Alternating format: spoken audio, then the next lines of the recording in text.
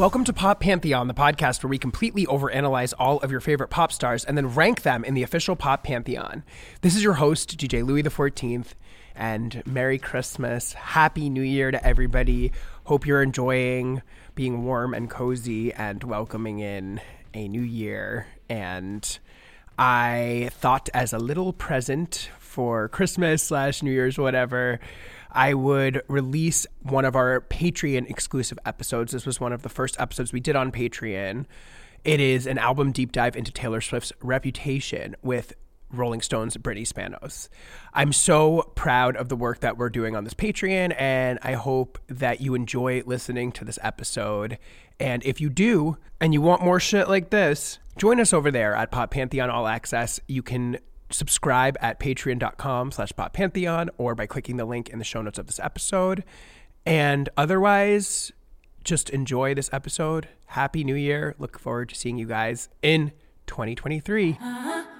Okay, I'm here once again with the fabulous Brittany Spanos of Rolling Stone. Brittany, welcome back to the show. Thank you so much for having me. Happy Midnight's Week to you. And to you as well. I think we have slightly divergent opinions on the album, but oh yeah, I'm struggling a little bit with it. It's one of the first Taylor albums I think I've ever been with that is not fully clicking for me on listen number 15 or wherever I'm at with it. Like, I'm really into specific songs on it. Like, I think Antihero is like top shelf Taylor single, like obsessed. Great single. Finally picked the right single, and that actually is relevant to our conversation today, I think. The thing is, I don't think that people would have liked Antihero very much if it were released as a single. Oh yeah, agree. I think obviously the rollout strategy has been flawless because she's putting up some serious numbers on the board this week, so she did a good job of that. I guess I'm adjusting to the idea of Taylor releasing a mood piece. Like, I think that there's a way in which this album, like in the middle of it, just feels a little like murky and less vivid than I'm used to from her. And maybe that's what it is. Maybe it will click for me at a certain point, but I haven't quite gotten there yet. But I love Antihero, love Karma. Like, there's a few songs that have really jumped out at me, but I know that I'm in the minority. I know that you're more in the majority over here. And I really did love your review. I mean, the thing is that I'm not like a hard sell on a Taylor album generally. Like, I'm in it typically like pretty, like usually by the second listen, I'm pretty much in an album. Lover was that for me at first, where it was sort of like a while for me because it's that album's so disjointed. Yes. It almost feels like a part two to the album we're going to talk about today. But like, it's, you know, that one felt very disjointed for me. And now I'm surprised that album has become like maybe one of my most listened to Taylor albums. Whereas like Midnights, I liked how cohesive the sound was. I loved some of like the wackier lyrics on there. I just like was so excited that she was back to doing pop music again. And I liked, for the nerdier side of me, like I loved sort of piecing together references to other Taylor songs and other Taylor themes. So that part was like really fun for me. So that kind of makes the album like the gift that keeps on giving while I listen to it. It's fan servicey in that way. Like, she's definitely like giving a lot to the Swifties to like work with, which I think is part of the fun of being a Taylor fan, is like piecing together all the puzzle pieces. But I'm actually, you know, we committed to doing this episode before I think either of us, I know you heard Midnights before the majority of people did, but I think before either of us had heard it. And it was an astute choice, I think, as a look back album for us to be, because I think that there's a lot that this record is doing that I think is fulfilling some of the promise of Reputation in a weird way. And I'll be interested to talk about this with you because there's so much fun things to dig into about Reputation in terms of like how it was received in the moment and how hard to call an album that debuted with 1.2 million records like a flop, but it did feel in the moment like it was one of her least successful or least well-received projects to that point, or maybe the most obviously least well-received project to that point, which, like, again, hilarious to say about an album that led off with a huge lead #1 single and then debuted with over 1 million copies. But am I wrong to characterize that? Do you feel like at that moment in 2017 when Reputation came out, that was seen as kind of her flop era, right? I mean, this is the thing about Taylor, and I'm saying this more as I'm always in like a weird place because I am like a huge fan of hers, but I also I work as a journalist and I work as a critic. I also am like teaching a class, so it's like from an academic standpoint. Sure. The thing with Taylor is that I feel like people don't realize the bias that they have in terms of like they really want to hate the thing that comes from. I feel like the majority of Taylor listeners are like ready to kind of like have like a certain idea of what's going to happen. And I think a lot of reviews of Reputation, an album that I really love, an album I was not expecting to love as much as I did because the singles were a little misleading to me. I mean. But once that album I was sold on the very first listen. Like the very first time I listened to that album all the way through, I was like, this is not the album I expected it to be. And then the singles made like a little bit more sense and I've grown to like really love. There's like maybe like 2 songs on the album I skip every time I listen. And I think like a lot of reviews didn't take into account what the actual album ended up being about. Like so much of the reviews were focused on the Kanye stuff. So much of the reviews were focused on the politics stuff. None of that was what the album was. And like the reviews did not match the album that we were hearing, and it felt like it was sort of like a pre-write almost of like a review for a lot of but I think some of that was her own doing because of the way she the title in and of itself, the lead single, were very red herring-y in a weird way. Yes. And before we get into the details, let's set up kind of like where we were in 2017. So obviously Taylor had moved from country pop icon, darling, child star-ish, where she had started out through her first 4 records, into the biggest pop star on earth with the album preceding this, which was, of course, 2014's 1989, which was obviously a pivot for her as she framed it herself, going full pure pop, her first album that was not gesturing towards country at all. And the album was ostensibly like an homage to kind of shimmering 80s aesthetics and synth pop vibes, right? Yeah. You got that daydream look in your eye, and I got that red lip classic thing that you like, and when we go crashing down, we come back every time, 'cause we never go out of style, you got. She worked a lot with Max Martin on that album. The 2 main collaborators she had on that record go on to produce the majority of Reputation, which are Max Martin, who she had worked with before on Red, and Jack Antonoff, who was new to 1989, a new collaborator for Taylor, and was kind of his big break as a producer. He produced, of course, Out of the Woods, which has proven, as I think a lot of us have mentioned about Midnights, to be a hugely influential song in the Taylor canon. This sort of skeletal Antonoff 80s synth pop aesthetic is something that she reutilized on Reputation, on Lover, and now again on Midnight.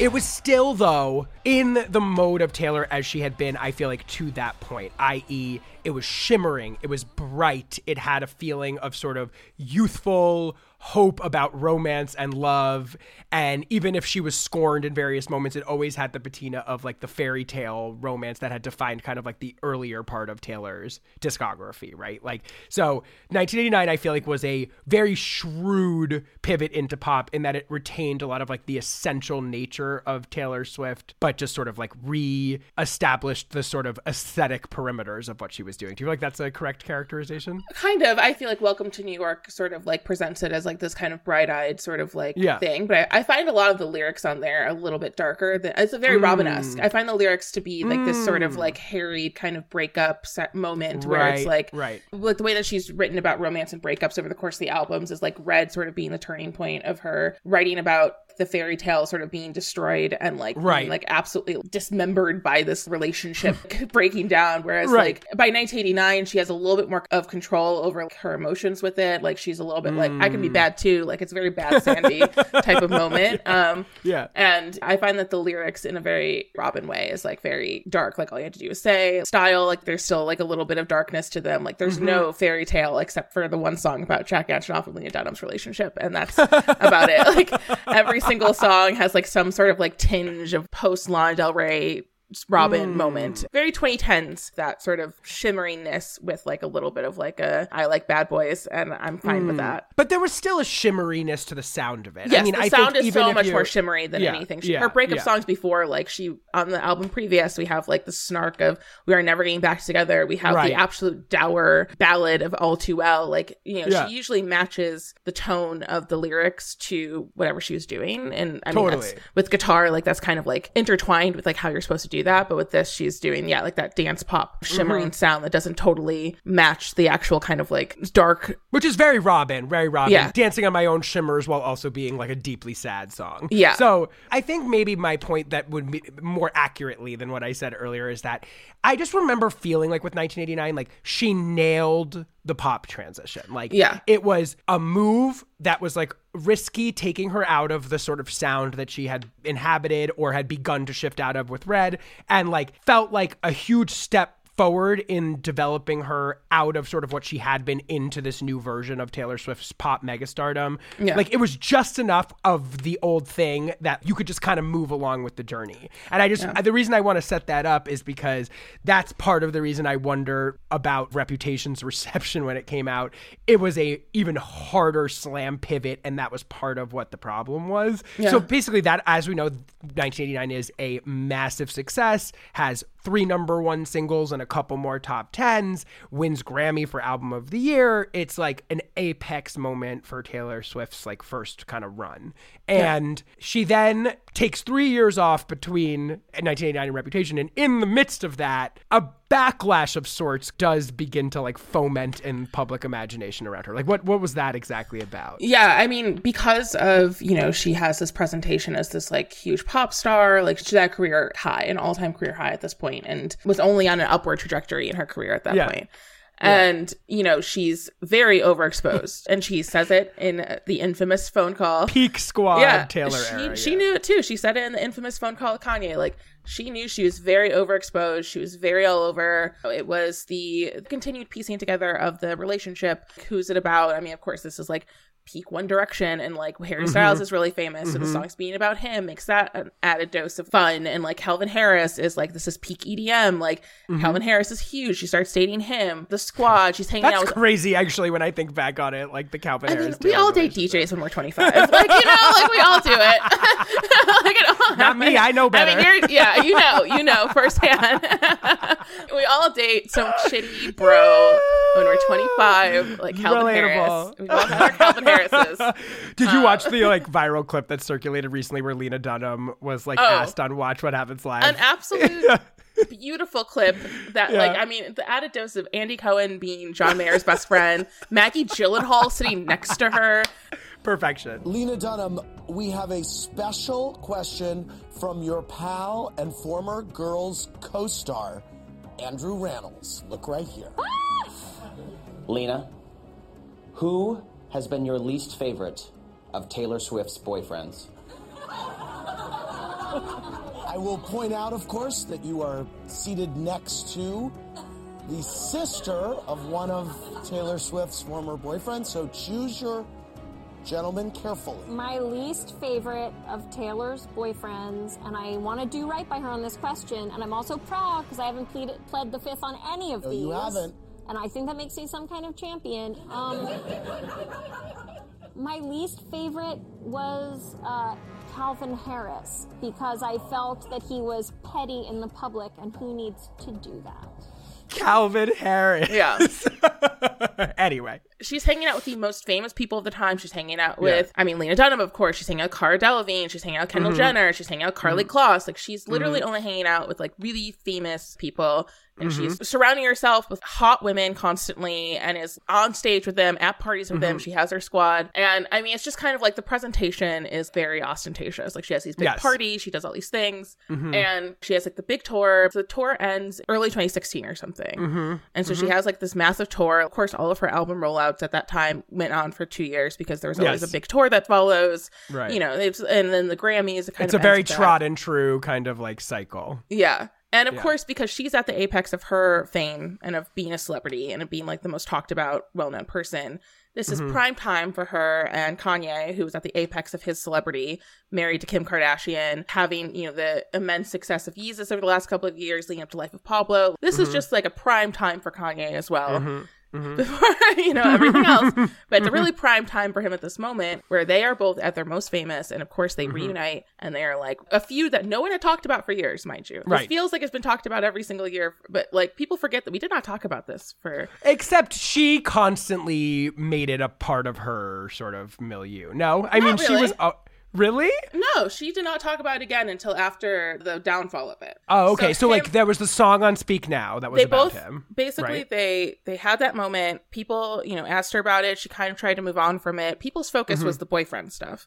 Right. She did not talk about Kanye again after she did her song and he did his song. They had their songs. Okay. And that was it. So there was dormant. Yeah. Because everyone thought Mean was about him, but Mean was about someone else. Like there's another song on there about Innocent him, right? is about him. Innocent, but that wasn't a Innocent, single. right.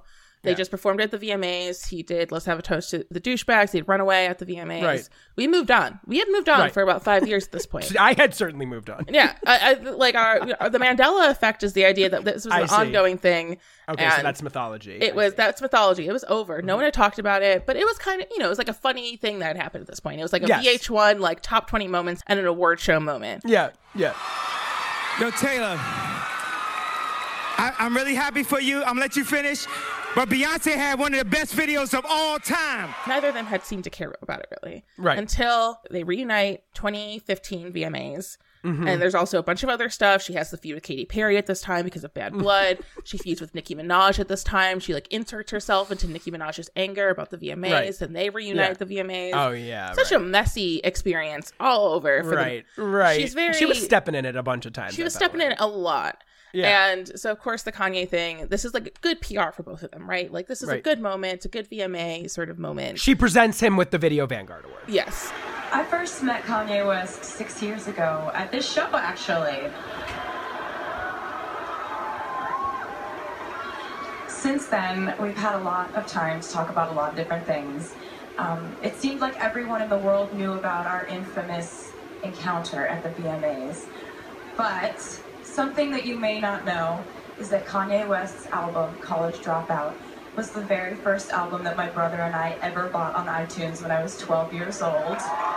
And so they kind of have that. And then we're about to enter what should be Taylor minor break of like her easing away. But of course, she's still super famous. She does still a lot of events, all of that. And of course, the longest break she's ever taken so far between albums. Yeah. And she probably would have come back in like 2016 with an album or something. Like, if she was going on the same thing. But of course, she has the Grammys.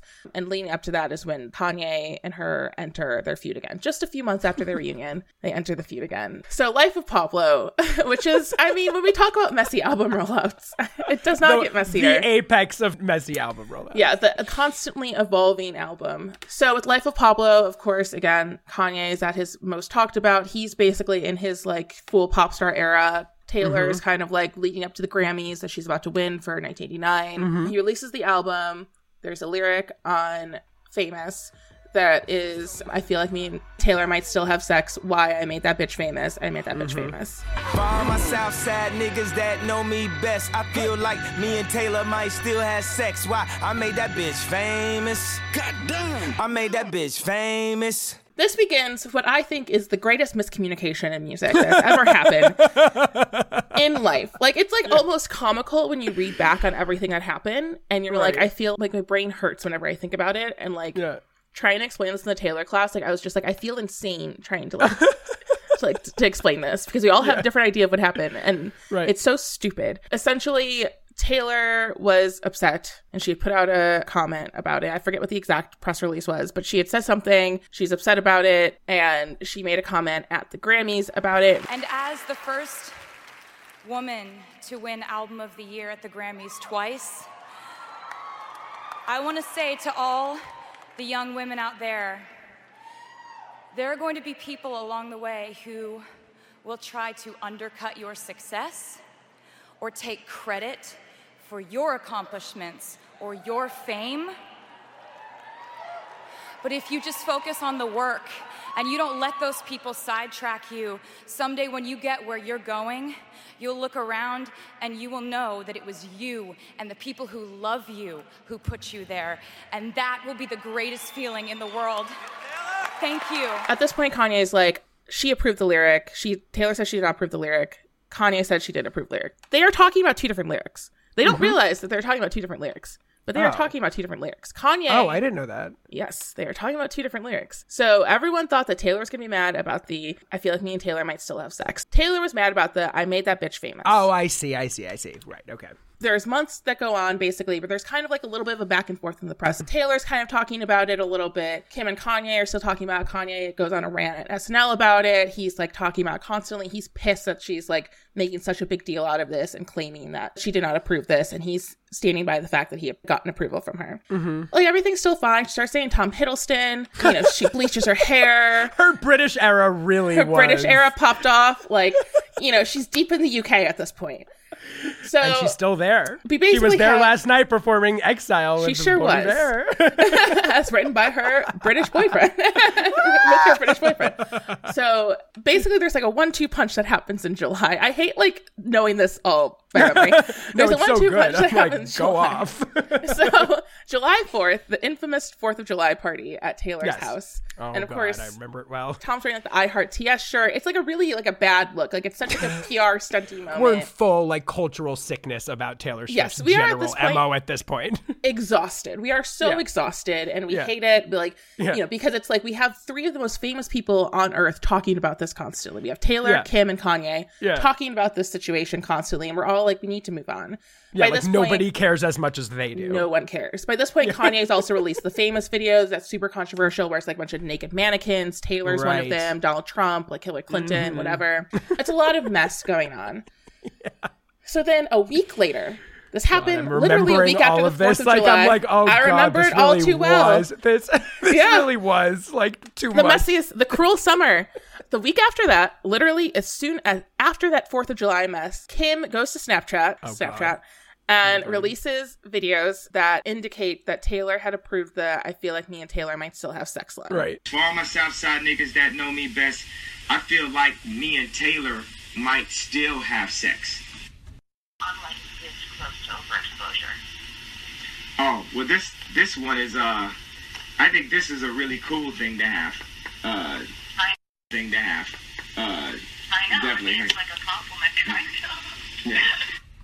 What I give a fuck about is just you as a person and as a friend. I want things that make you feel good. I don't want to do rap that makes people feel bad. Yeah, I mean, go with whatever line you think is better. It's obviously very tongue-in-cheek either way. And I really appreciate you telling me about it. That's really nice. Oh, yeah. I feel I just had a responsibility to you as a friend, you know. And, thanks for being, like, so cool about it. So this is when everything goes loose. Everyone starts putting snake emojis on Taylor's stuff. Everyone's pissed at her. Everyone's like, Kanye was right. She was a crying victim, and she was doing all the other things. This is like peak white womanhood. And a lot of Taylor things are peak white womanhood, but we'll get to the rest of this later. But like, huge underlying racial tension in this entire exchange. I mean, like, Kanye's career almost ended because of the VMA interruption. Right. People were really pissed at him for it. And this kind of sets off like a whole new thing. And Taylor, she doesn't go like full silent, but she goes kind of silent, basically. There's a little bit of like a lack of as Taylor. Silent as Taylor can get. Yeah, like she basically locks out. Like she's like, she is not the Taylor that we had seen before, always online, always at events. Like, she'd gone to some events at this point. Like, she was really kind of away from it all. And then the election happens late 2016, and this is a very contentious election, as we know. And we, I feel like fan culture, stan culture was starting to demand more from celebrities in general in ways that they had not in previous election cycles. And really wanted people to speak out. But of course, Taylor comes from the era of people like Beyonce did, or like that, like, you know, Katy Perry had previously. Like, she and Katy Perry sort of had like an awakening of her own, for better or for worse, before her next album, like speaking out. Her third eye opened. And she came from country music, like post Dixie Chicks. Like, she had been basically trained to not speak out on her politics. So she stayed silent. And I think there was a perception at the time that Taylor's bottom line was the dominating force in a lot of like her choices. Like, she was always going for the most maximalistly successful move. And so commenting on the political situation just felt like that could affect her bottom line. That was, remember, how I perceived some of the criticisms around her not talking about the election was like, Taylor would never want to alienate a single fan, potentially. I think that's extremely true, but I don't think that's dissimilar from any other artist. No, for sure. But I think because she's the biggest biggest and most influential. And I think because people perceived potentially because she came from country that she could have an impact on people the biggest part. that it might need it. You know what I mean? More so than like Lady Gaga, like is obviously all of the little monsters are, you know, on board with whatever. You know what I'm saying? Yeah.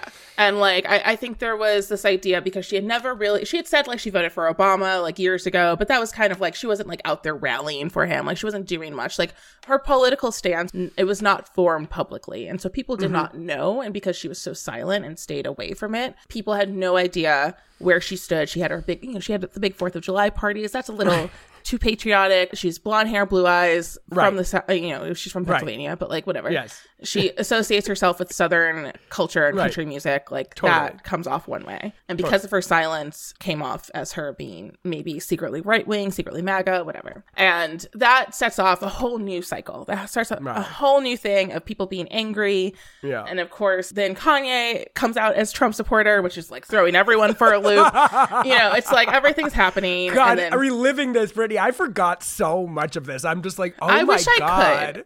I would love to. She had a lot going on. Like, it actually kind of makes the conceit of the album make more sense as you lay this out. I'm glad that we're doing this. Yeah. And I mean, she's pretty much silent. She's silent for the next few months. A lot of celebrities start speaking out a lot more. People are kind of drawing their lines. Like, they're like, this is where I am. They're exposing themselves on either, whatever side they were on. It's just like it's a horrid time in American culture. Oh, and God, like, it was so bad. Just really terrible. And everyone's just scared and upset and like taking out on the need to see someone with a big platform speak out against something.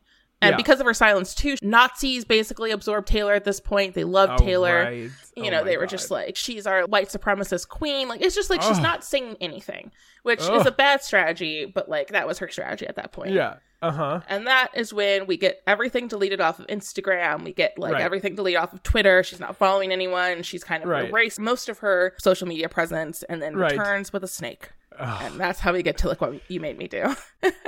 And that's 2017. So we're almost a year past the 2016 election. Right. So it was fall 2017. My recollection of this was laying in bed in my Clinton Hill apartment and everyone was on Twitter, like awaiting this song. And we had gotten, as you mentioned, like some sense of the visual aesthetic being like, I think maybe we had seen the black and white cover image of her that like became the album. I think at least like there are some black and white images. I don't think we knew the name of the album yet, but we definitely had seen a snake. Like I know she had done like a big sort of like Instagram blackout and like did like a snake image on it. So she drops the single, Look What You Made Me Do, which is like a huge sonic pivot away from everything that she had done before. It felt like it's like this very spare, dissonant, minor chord, electro pop, dance-esque kind of song. I mean, I don't even know exactly how to describe the song. Oh, look what you made me do.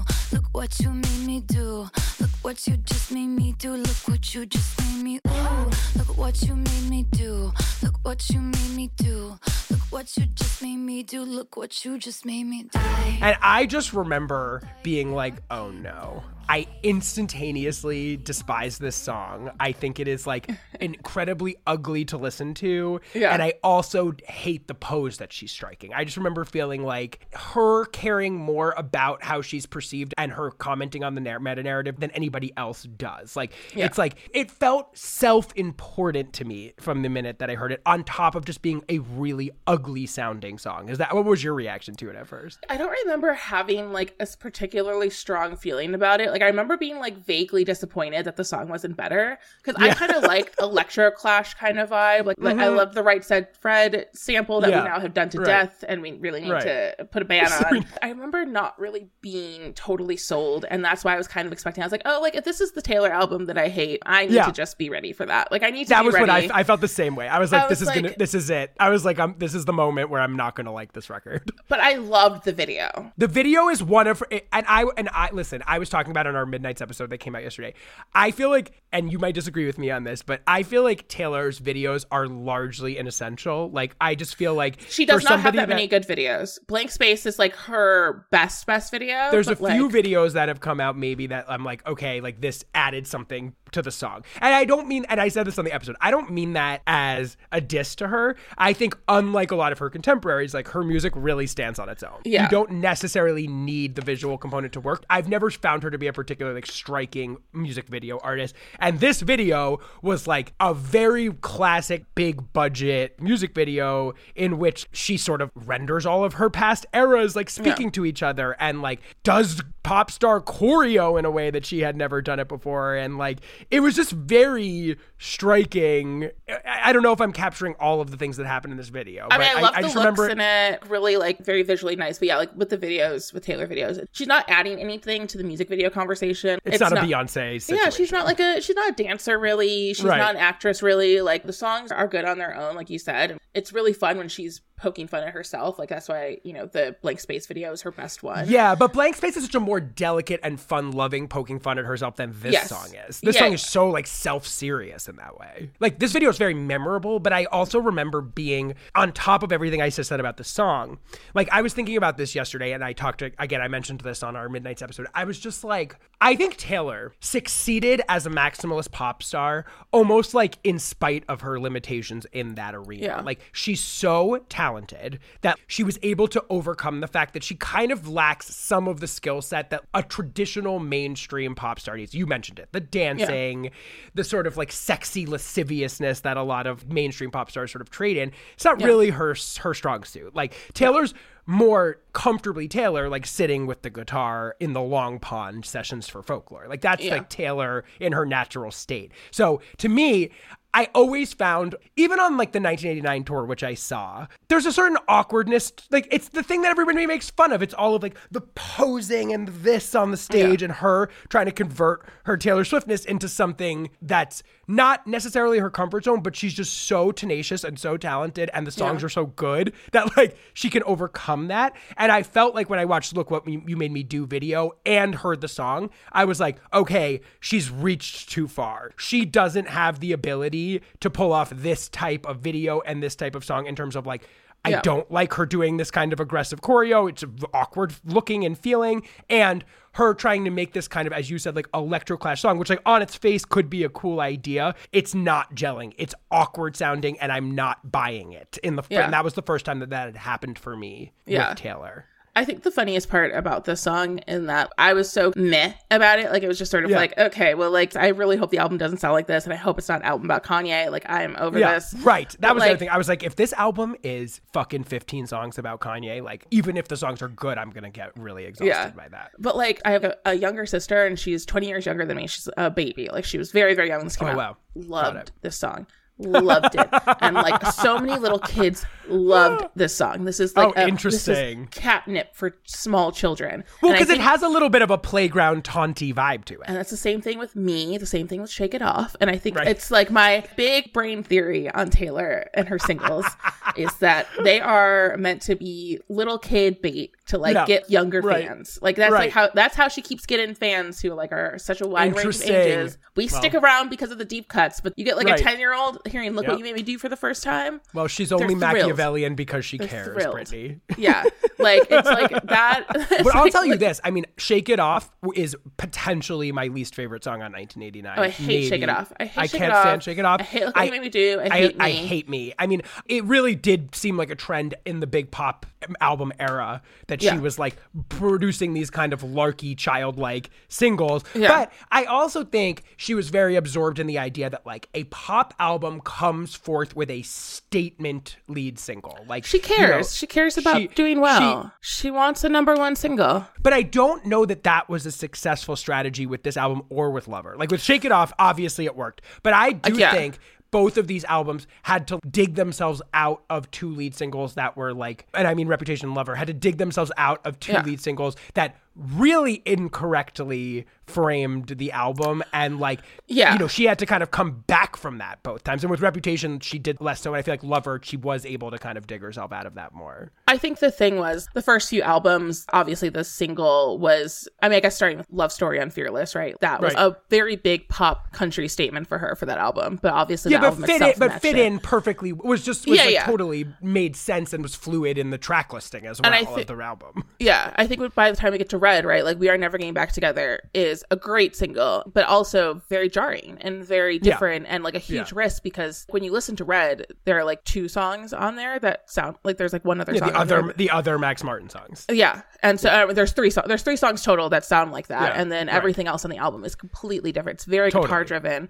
Totally. And I mean, it was a huge risk, but it paid off because that song is so good and works so well. And then you have Shake It Off, which that's her biggest song of all time. Like it paid like off. A wedding classic. Wedding classic, like whatever. Yeah. Like it paid off because it at least was a little bit closer to the sound that we're getting on the new album. Totally. It was a big risk, but it was not a song that says anything. Like it says, it doesn't say anything. It's like, it's not, and there's so much better songwriting on 1989. Right. It's like it misses like a lot of her trademark. It's one of her most basic songs. Period. Yeah. And I think she's trying to recreate that with both Reputation and Lover, and to varying degrees, because Look What You Made Me Do, that did work. That song was huge. That song was like dominating. It was competing against Bodak Yellow. Wait. Here's my question.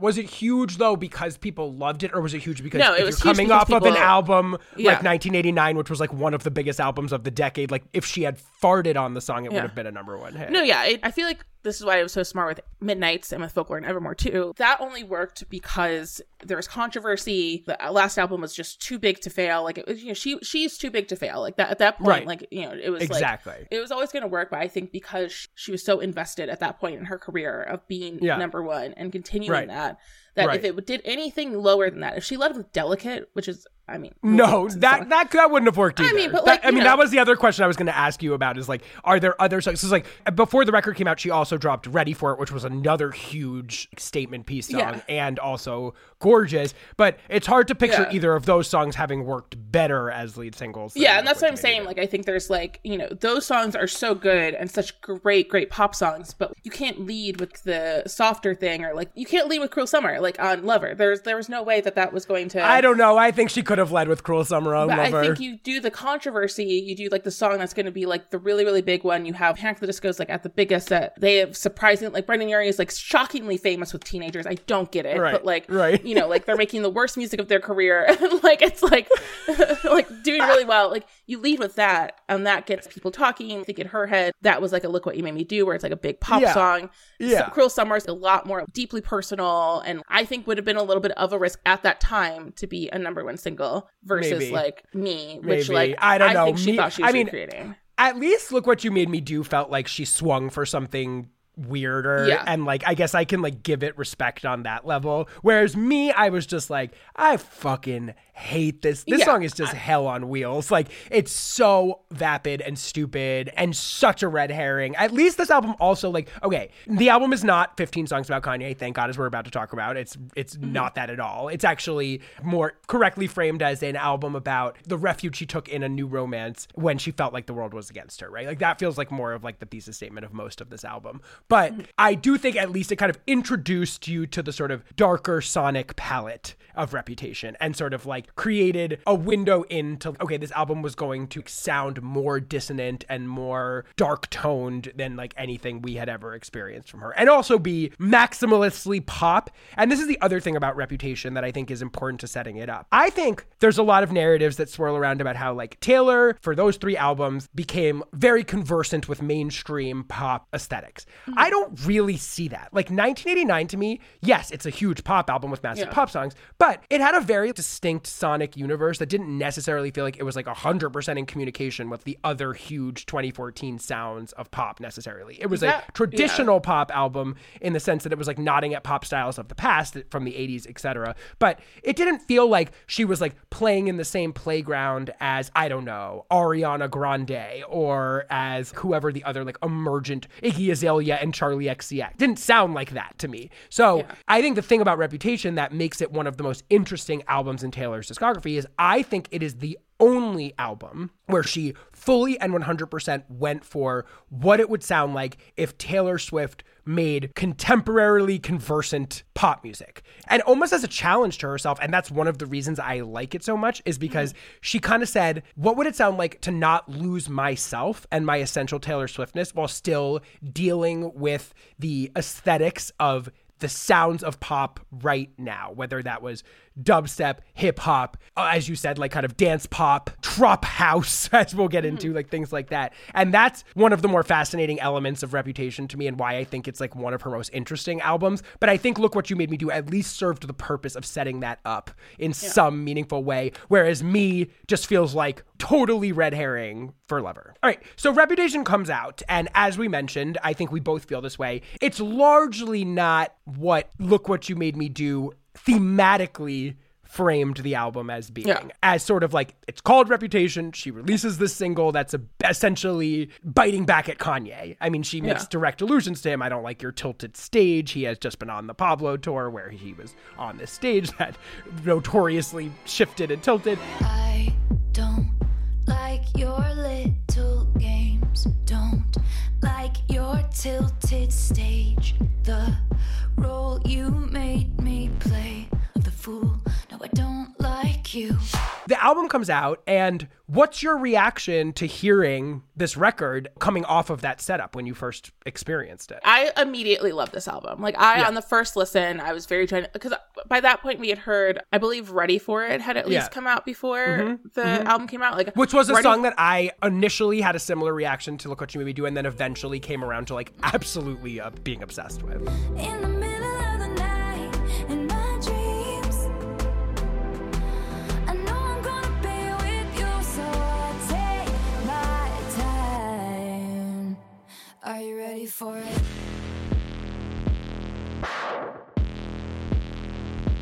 I loved the audacity of Ready For It immediately. God. Like, I love that big synth opening to it. Right.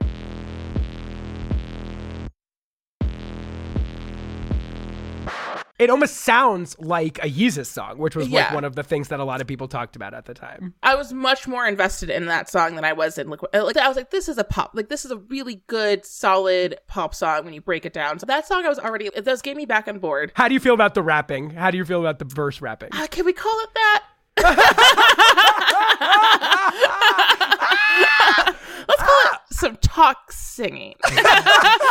Okay, Brittany, how do you feel about the talk singing on the verses? It's not great, but I think it's kind of funny. Was a killer. First time that I saw him, wonder how many girls he had loved and left haunted. But if he's a ghost, then I can be a phantom, holding him for ransom.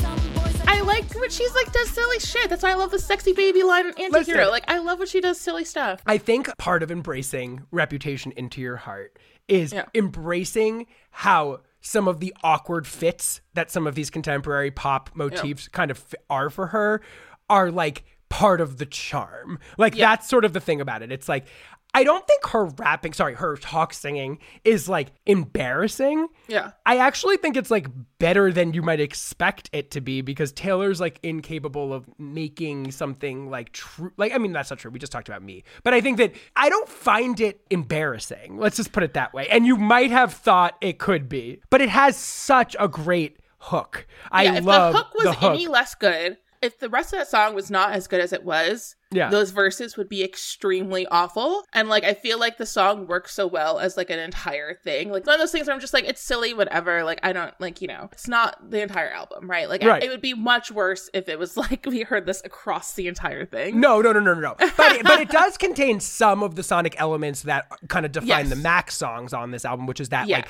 this is taking contemporary electronic pop aesthetics and blowing them out to like the absolute hardest core that they can possibly be. I mean, there's something very audacious about the sound of that song that I think runs through especially the A side of the album, which is defined by these kind of Max Martin humongous bass droppy pop songs. Yeah. And so I was already kind of sold and ready for it before the album came out. And so then when they actually heard the album, I was just genuinely shocked at like how different it was, because this is like genuinely the first time we have ever gotten love songs across an entire album from Taylor. Like, this is like the very first time in her career that she writes love songs that are not about fantasies or about other people's love.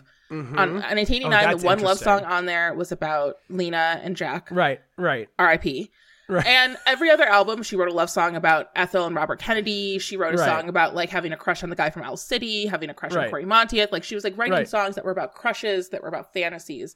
But she had never written a love song that had the same emotional weight as like her breakup songs, or the same level of detail, the same level of care and like kind of emotional tension to her love songs the way she'd ever written her breakup songs. And that is the part that blew me away on this album, is because for the very first time we were getting the inverse of 1989. Like, we're getting the happiest lyrics of Taylor's entire career on like love and relationship and this companionship, and the darkest sounding album that she's ever released. And like, that is the funniest part about it, because it's such the inverse or whatever of 1989, where it's like, you know, that's like one of her brightest sounding albums, and then we have these like really slightly sexier for Taylor type of lyrics. Well, so, I mean, I was thinking that like Delicate, which is obviously like I think one of the most universally adored songs on this album, which is like I kind of now think back on as like, as I mentioned earlier, like as a little bit of a trop housey kind of song, a little bit like it's sounds in that vein, which was like a huge trend of that particular moment. But that's one of the only times Taylor has sounded convincingly sort of sexy in a, you know, that's not usually Taylor's strong suit. Like, you know, style is sexy. There's a few times where dress, obviously, on this record is another moment where she sort of like leans into sex and leads with her sort of sexiness. Yeah. But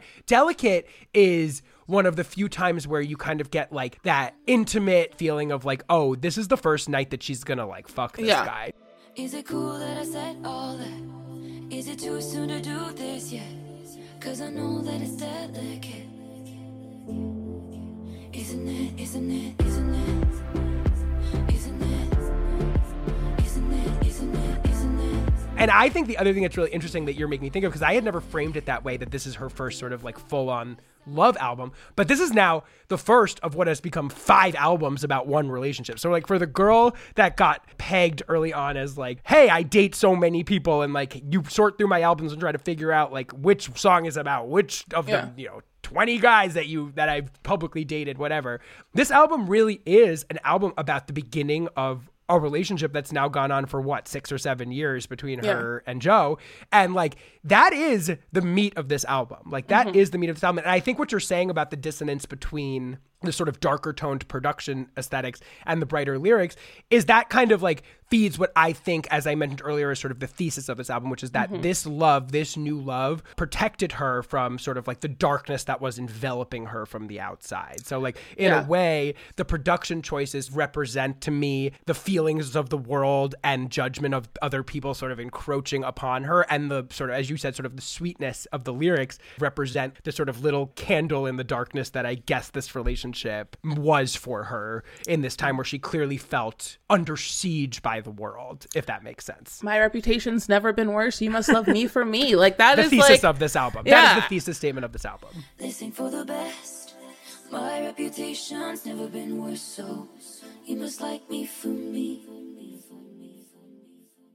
You know, it's kind of funny with Midnights too. Like, it seems like it's something that has continued to be like a sort of obsession with like how she talks about their relationship is like, you know, Lover. Yeah, like when she says, I've been under scrutiny, you handle it beautifully as a reputation lyric. And like Lover, so much of Lover is about the same thing. Like Cruel Summer is like her detailing this 2016 summer of them getting this relationship off the ground at a point where she's like has to kind of live in secret, and it's like one of the like the darkest moments in her life. It's like a topic that comes up across all of these albums, but she talks about love and about Joe and about like their relationship is so much about the fact that they were able to grow and create this while she's not well received or liked. She's like the most unpopular she had been in public opinion at that point. And like this guy is like, well, you know, like I'm fine with that. Like, yeah, right. And like, I'm reminded as you talk about that a really touching scene in the Netflix documentary Miss Americana, where she basically is like kind of in like a dimly lit room in her home, and the camera's on her and it's clearly being filmed by Joe, and she's singing him Call It What You Want, which is one of my favorite beautiful Taylor kind of love songs My castle crumbled overnight. My castle crumbled overnight. I brought a knife to a gunfight. They took the crown, but it's alright. All the liars are calling me one. Nobody's heard from me for months. I'm doing better than I ever was.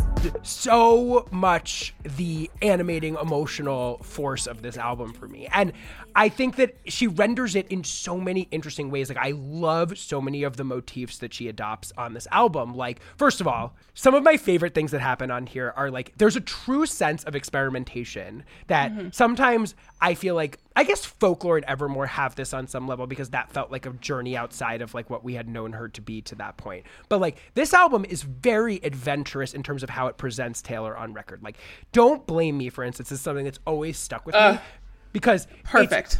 It's like a gospel song. It's like Taylor doing gospel aesthetics, but like laced with dubstep undertones. Don't blame me, love made me crazy. If it doesn't, you ain't doing it right. Lord, save me, my drug is my baby. I'll be using for the rest of my life. I really think it's so funny because you could sort of think of that song, Don't Blame Me, the title, as like sort of fitting into the anti-Kanye, sort of anti-public narrative song. But that song perfectly encapsulates the bait and switch of Reputation, which is And I Did Something Bad, too. Right, exactly, which are ultimately about how in love she is with this guy. Like, that's really what that song is about. It's not about anything to do with her public narrative or her reputation, per se. They're ultimately about how fucking horny and in love she is with Joe Alwyn. And that's just such a funny thing. Like this album does a really effective bait and switch in that way. The first 5 songs I think are really great. Like the only blip in the first 5 songs, I think that Drake should have been on Endgame, and this is something I've maintained for years now. Yes. I think it was like a fatal flaw to put. I mean, like the Future on a Taylor song is just hilarious to me inherently, so I don't mind that at all. I find it funny every time. Honestly, that song works way better than it has any right to work. It works really, I mean, I love that song, and I just like my biggest disappointment is still like I think Drake would have killed it. Like that would have been the biggest song of the millennium if we put Drake on that. I wanna be your endgame. I wanna be your first string. I wanna be your 18. I wanna be your endgame. I feel like they would have put together some of the most like insane lyrics anyone's ever heard in the history of pop music. He would have put like the grossest verse on there, and like I would have eaten it up. You're so right. We'd still be hearing it in that would have been clubs to so this much day. better. And just made more sense than Future. Like the Future thing is like a funny lark, but it's like it's so obvious that they like share nothing in common, whereas Drake and Taylor share so much in common. I think we're missing a Drake and Taylor collab on. I feel this would have been a moment, but I've always thought Summer Games on Scorpion would have been another great opportunity. I mean, I think Taylor should have been on Scorpion generally, but like, and then also like Drake could have slid into Delicate as well on a remix. I always thought too. Yeah, I mean, I have a lot of questions about why we had pictures of them together around this era, the golden tattoo, whatever. But okay, just to complete our conversation on the epic first 5-song run of this album, I think I Did Something Bad is the only song in Taylor's discography that could plausibly have been a Brittany song. Yes. Imagine Brittany doing I Did Something Bad. They say I did something bad, then why's it feel so good? They say I did something bad, then why's it feel so good? Most fun I ever had, and I do it over and over and over again if I could. It just felt so good. I think there's actually a couple of songs on here that I think would have been very good Blackout era Britney song. Like I think Britney could have pulled off Look What You Made Me Do. Like, oh, definitely. Oh my God. Actually, Britney would have been better suited. I would have liked Look What You Made Me Do way better as a Britney song. It would have just been funny. It would have been fun and silly, very like, you're so like great. Right. You're so I think like because of the weightiness of the context of the song, it's not as fun as it could be if someone like Britney Spears had done it. Like I feel like Britney would have killed it if she, like hearing her, I could hear her such do a good point. That's the, such a like, good point. Oh, the hook, the whole thing. Yeah. 100. You're so right. I never thought like about doing that. her little little Britney coos on there. Oh my God, that would have been chills. Epic. I just got chills thinking about it. I know. Well, that you're making me think like there's a version of a Max and Jack Britney album in 2018 or something that could have happened in different circumstances. I think that also she gets like some of her best like concept songs off on this record, like Getaway Car, God tier Taylor song. I mean, how dare she put a Bruce Springsteen song first off in the middle of this album, which is like the funniest part.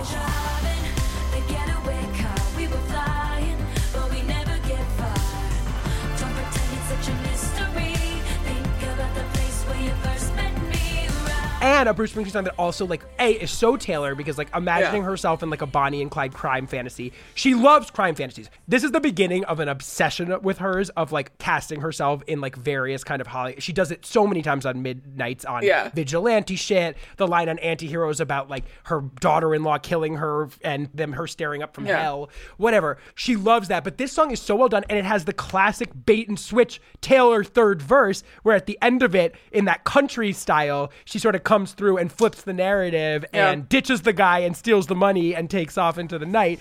Such a well-written, perfect Taylor Swift concept song. I'm in a getaway car.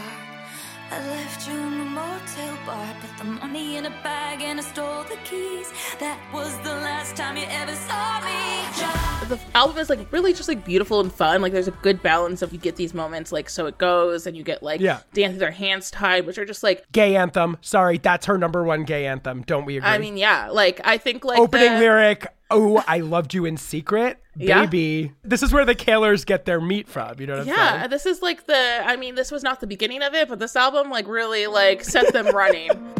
I loved you in secret. First sight, yeah, we love without reason. Oh, 25 years old.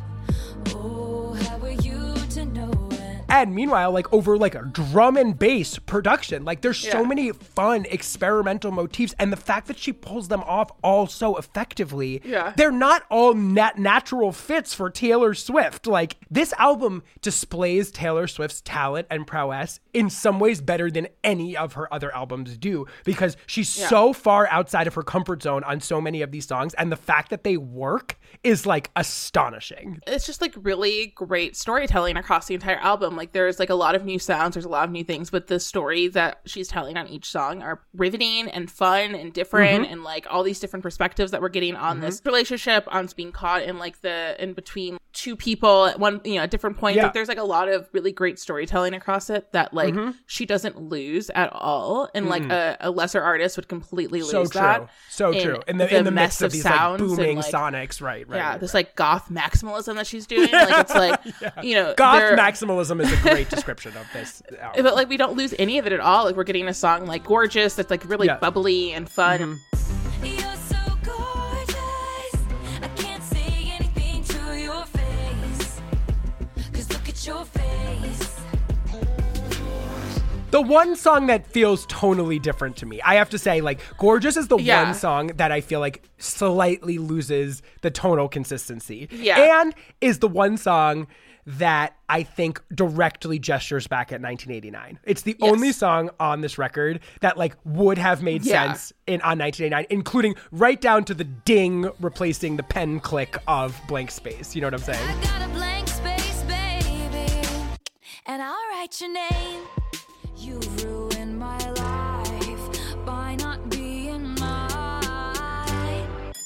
I think is like the biggest thread to Midnights too. I feel like Bejeweled and Karma Question sound so much like that like bubbly little synth sound on Gorgeous. But you're not losing the storytelling on that at all. Like she is so good at giving like really great narrative in these songs, instead of like, she'll give you that great hook, but she'll also really give you a story to sink your teeth into that's like fun and interesting to like pick apart and to put pieces together. Like I think that's like the really great part about this album. And I think, again, like what I think a lot of people immediately didn't hear. Right, because they were so distracted by Look What You Made Me Do. I truly, and maybe Ready For It. I truly believe that these singles did no service to this album at the end of the day, to the way it was perceived. Took the single conversation. Like there are so many songs on here that if you gave them to any artist right now, like it would be immediate number one, right? Like any pop artists would be able to like make these number one. Like these are just really great pop songs. This is Max Martin. This is Taylor Swift, who is like the greatest songwriter of her generation, and Jack Antonoff, who's at the top of his game during this album. Like agree. Any artist would kill it with these. Like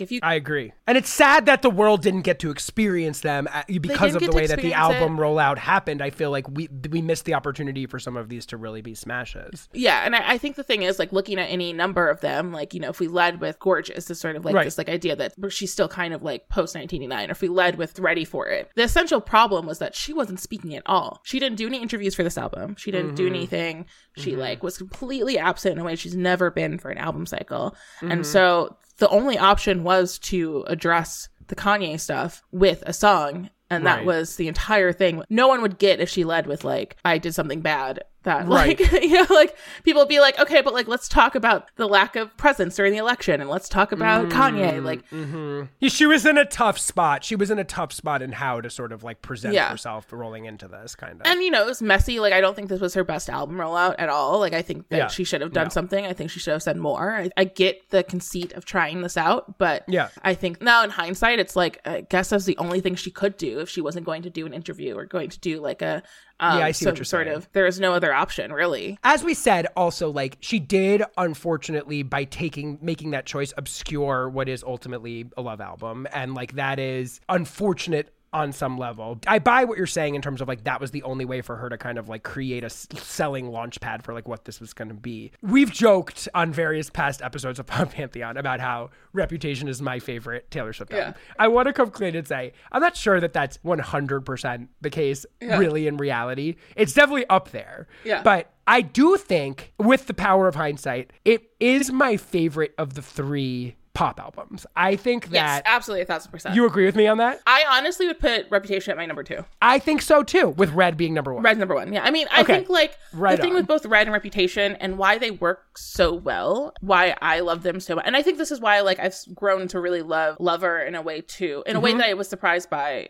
over the years, is that there's a messiness to those albums that Taylor very rarely has let herself embrace.